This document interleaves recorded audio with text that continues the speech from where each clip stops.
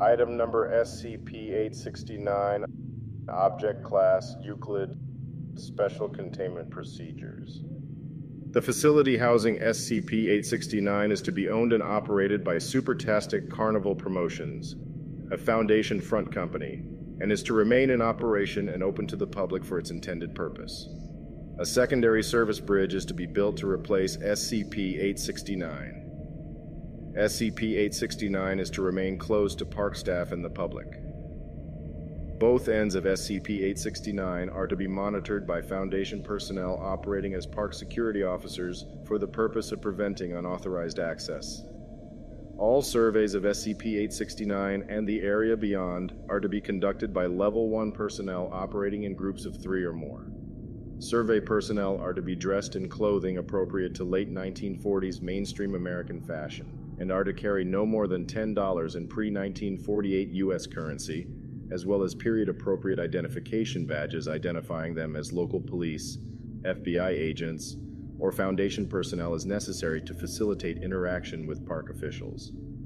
Personnel conducting surveys are not to carry any equipment, technology, or personal effects that were not available to the Foundation in 1948. Personnel are to exit SCP-869 no later than 8 p.m., 1 hour prior to the park's scheduled closing time. Description: SCP-869 is a service bridge attached to the Historic Pleasure Pier, an amusement park located on a pier extending out over the ocean in the U.S. state of SCP-869 was built in concurrent to the construction of the park itself, a recreation of an earlier pleasure pier which existed on the same site from 1940 until it was severely damaged by hurricane in 1990 and subsequently demolished.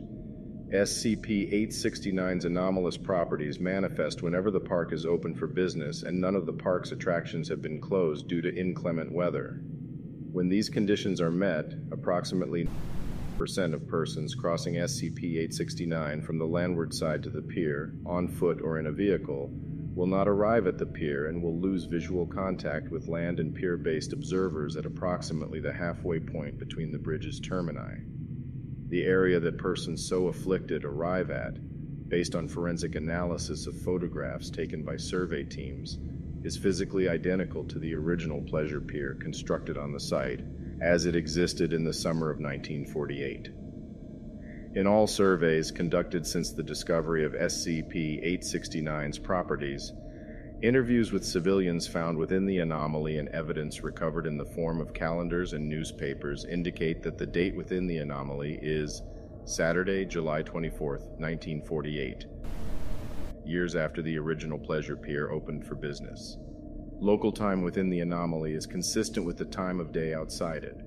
Surveys have indicated that events within the anomaly occur consistently in the same manner, at the same time, as during all previous observations, except when survey team members are directly involved. On no occasion has any survey team spotted any previous survey team within the anomaly. No means of direct communication across SCP-869 has been discovered to date. Radio, cellular phone, satellite, and other wireless transmissions have proven non-functional, and attempts at laying a telephone line across SCP-869 and into the anomaly have consistently resulted in the cable-laying team failing to enter the anomaly. In all cases where it has been attempted, crossing back to shore along SCP-869 from the anomaly prior to the close of business for the day, which on July 24, 1948 occurred at 9 p.m., has returned survey team members to the shore successfully. Survey team members exiting the pier within the anomaly by its main entrance have found that the redacted mainland similarly is identical in all discernible ways to the state that it existed in 1948. In all cases where persons originating within the anomaly have been persuaded to cross SCP-869 to the mainland, that individual has not arrived on shore. All personnel remaining within the anomaly after the close of business have been lost. No indication of the presence or ultimate disposition of persons missing within the anomaly has been found on any subsequent survey. SCP-869 came to the Foundation's attention shortly after the opening of the Historic Pleasure Pier in 2000. and the subsequent disappearance of several park employees while crossing from land to the pier. To date, 15 individuals are known to have become lost within SCP-869, comprising 11 civilians and 4 Foundation personnel. Refer to Document 869-332-B for a full accounting of surveying actions and dossiers on missing persons. Addendum 869-1, July 30th, 1948. On Monday, July 26th, an individual identifying himself as Dr. presented himself at Site 11, bearing an otherwise apparently valid identification badge that does not match any individual currently employed by the Foundation, claiming to be a Foundation researcher from of the year 2000. During debriefing, claimed that he had become stuck in the present day, while investigating an SCP object that does not yet exist at this time, and had reported to the nearest Foundation facility in accordance with protocol. To corroborate his claims, he demonstrated knowledge of a wide variety of Foundation protocols, security procedures, and objects currently in containment. Additionally, made several claims regarding world events to occur later in the 20th century, and SCP objects not currently known to the Foundation, or not currently in Foundation custody. Dr. was particularly insistent that the Foundation should terminate an 8-year-old boy residing in Dallas, who he claimed would assassinate a future president of the United States, and that under no circumstances should a man named Thomas Wortham be recruited by the Foundation as a researcher. Dr. additionally provided an SCP document represented above, which he stated was the containment file for the anomaly responsible for his arriving in this era. Based on Dr. demonstrated knowledge of Foundation procedures, his behavior during enhanced debriefing, and the nature of several other anomalous artifacts found on and in his person, his claims are presumed to be genuine at this time. The Foundation is currently canvassing the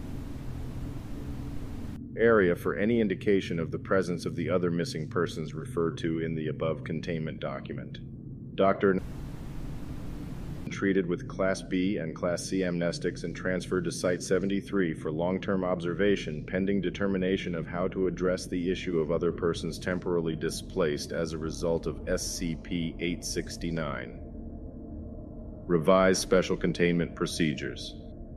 August 23, 1948. All persons identified as having arrived in the present era as a result of SCP-869 are to be taken into Foundation custody as soon as possible. Subjects are to be debriefed and released into the civilian population after undergoing amnestic therapy. Fingerprint records from temporally displaced persons are to be preserved for the purpose of testing to confirm the identity of persons reported missing within SCP-869 after its construction. The names of temporally displaced persons are to be permanently expunged from the record. All foreknowledge of events yet to occur acquired from debriefing is to be made accessible to Level 5 personnel only, and is to be referred to only for the purposes of verifying that subjects are genuine victims of temporal displacement. The Foundation is to take no action, directly or indirectly, based on foreknowledge acquired from persons temporally displaced by SCP-869, either to prevent or to encourage the occurrence of events described therein. SCP-869's containment document is not to be filed in the central database. Upon the construction of SCP-869 in 2000, research personnel are not to be informed of the existence of this document. After SCP-869's containment file is approved and filed in the central database, it is to be checked against the document above after each revision to determine when and if the filed document matches the content of the document above. Addendum 869-23, May 30th, 2012. On May 28, 2012, Dr. Jacob Andrews failed to return from a survey of SCP-869 by 9 p.m. and was not subsequently seen or heard from. As of that date, the copy of SCP-869's containment document filed in the central database was a word-for-word match for the SCP-869 containment document recovered by the Foundation in 1948. Comparison of Dr. Andrews' fingerprints against those archived following the initial recovery of the SCP-869 document in 1948 suggest a high probability that Dr. Andrews is the unnamed doctor who provided that documentation to the Foundation. Subject 869-1, as he is referred to in later documents, remained in Foundation custody at Site 73 until he died in 1967, when SCP number reached containment. Notes were found in Dr. Andrews' office after his disappearance, in which he stated that, during his research, he had come to the conclusion that SCP-869 represented a means of time travel from this era to one specific date in the past, and that he had decided to conduct an experiment to determine whether it was possible to use his knowledge of events yet to occur as of 1948 to alter the course of history. It can be assumed that his statements to the Foundation in 1948 regarding Lee Harvey Oswald and former Site Director Wortham comprised his attempt to make those changes to the course of history. Effective immediately, no personnel conducting surveys within SCP-869 are to leave the pier by any means other than SCP-869 itself. Any proposals for experiments to alter the course of history or pass foreknowledge of post-1948 events to individuals within the anomaly are preemptively denied. Survey personnel are authorized to use lethal force to prevent attempts to violate this directive. It is impossible to determine to what extent Dr. Andrews and other persons lost within SCP-869 have affected the course of history from what it may have been prior to their becoming temporally displaced, or whether any of those persons may still be alive. The Foundation has identified 21 people as having been displaced to 1948 as the result of SCP-869. Given that only 15 people are mentioned in the original document, and only 16 are known to have gone missing, including Dr. Andrews himself, it can be presumed that at least 5 more persons will be temporarily displaced by SCP-869 in the future. Coroner reports from 1948 indicate that 2 adult males who had been killed by gunshot washed up on the shore near in late July 19. Bullets found within the remains were consistent with standard rounds used in sidearms issued to Foundation survey teams operating within SCP-869, due to the extent to which the bodies had decayed at the time of discovery and the incompleteness of the medical examiner's reports. It is impossible to determine whether those bodies represent victims of unrelated violence or persons yet to be lost within SCP-869.